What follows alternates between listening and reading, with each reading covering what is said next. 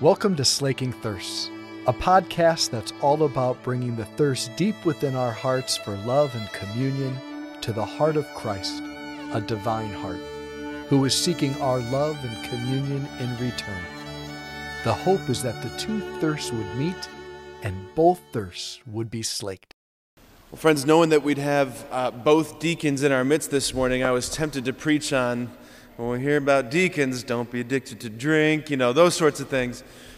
We got good deacons in this parish. I'm not going to preach about that. What I do want to preach about, though, this morning is the strangeness of our God, if I could put it that way. So we've got this gospel. Where, we're just so used to hearing these scriptures that, I think the oddity doesn't even strike us. Imagine if you were, driving by Woodlawn Cemetery and you saw a funeral procession arrive there. Mourners, people very sad. They get the coffin out of the back of the hearse. They're moving it to that little gazebo pavilion thing. Picture Dan Rosbert there, all these sorts of things. And then someone walks up and says, wait. And he just touches the coffin. And then someone pops up out of the coffin, right? It's just unbelievable. It's unbelievable. Jesus, over and over and over again, the gospel writers talk about his power over death. His power over death. And these miracles that he's doing, raising Jairus' daughter, raising this widow's son, are these anticipatory miracles of the resurrection. This incredibly, it's the miracle of miracles. It's the strangest thing, right? That God came in the flesh, conquered sin and death, and then comes back from the dead in a new and transformed kind of life. And I think what God does sometimes is he reminds us through history of the weirdness, of the power that he has by reminding us with these different kind of miracles.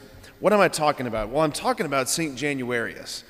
So St. Januarius, his feast day today, he was a bishop of the late 3rd century, martyred at the very beginning of the 4th century in the Diocletian persecution. He was the bishop of Benevento, Italy, and he and one of his deacons go to visit some fellow Christians who are in prison, and amidst all this, they get arrested, tortured, and then the end result of it is that they were thrown to wild beasts. And these animals who were supposed to, lunge for them, devour them, these animals kind of cowered back. They weren't interested in eating them. So they eventually they were beheaded, as it happens. Other Christians in the community, after they took care of their bodies, they also, as the story goes, collected St. Januarius' blood. They collected the bishop's blood, and they preserved the blood, or they reserved the blood, I should say, in this glass reliquary. We're talking about the early 4th century, right around the year 405, a long time ago. So where is that blood now? Well, that blood is held in a little glass vial. It looks it essentially looks like rocks, like these little flecks of minerals. That blood is held in the basilica or the cathedral of Naples, Italy. So it's the year 2010. I'm studying in Rome with a few other seminarians. And one of my buddies at the time, he said, I want to go to Naples to see the miraculous liquefaction of the blood of St. Januarius. I'm like, I'm in. Let's go. So not only that, but Naples, Italy is also the birthplace of the margherita pizza. So that was also pretty good. We had margherita pizza for breakfast, lunch, and dinner for 3 days straight. It was awesome.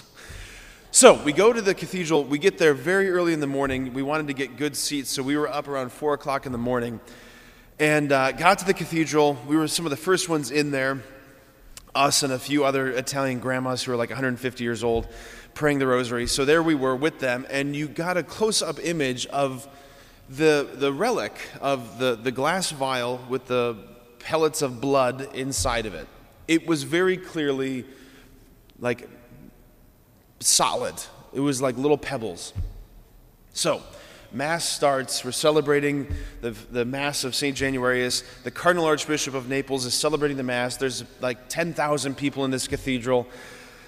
And we get to this moment where the Cardinal Archbishop takes the glass reliquary with the blood, and he processes over to where the bones of St. Januarius are in the cathedral, and he processes back in the front, and then he just goes like this, and the once solid, like rocks of blood, it just starts splashing around inside this glass vial, bright red, like it was just, pulled from someone's arm a second ago. It was insane.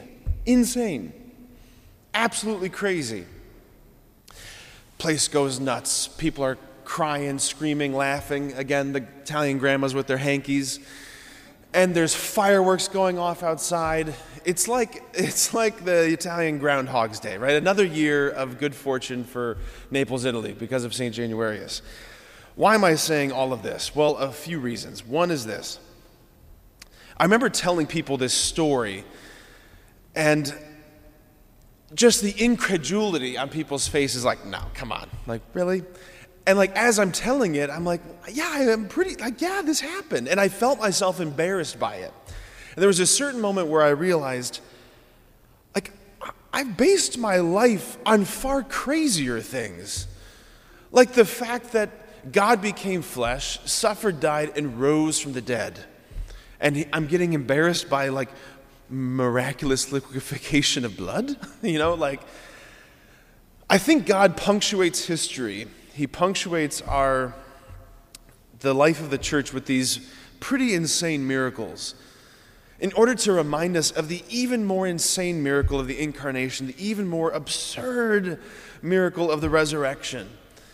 That we have based our lives on some pretty extraordinary, outlandish claims. And if God wants to liquefy the martyr blood of some guy from Italy from, the year 400, I'm on board. That's fine.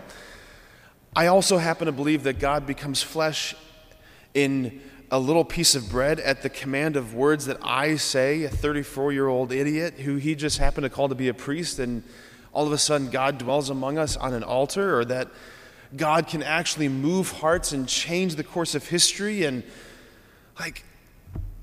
what is not possible? If the resurrection is real, if he has the authority over sin and death, what's not possible? So maybe today this is a reminder through the intercession of St. Januarius to get bolder and bigger in our prayers and our intercession before God. What have we just kind of written off as well, that's just not going to happen, or that's not going to change, or the bishops are just going to this, or the Pope is just going to this, or the country's just going to this, or the state's just going to keep going this way. We have a God who's the God of resurrection and who liquefies blood from a guy from the year 400. A lot is possible. Amen.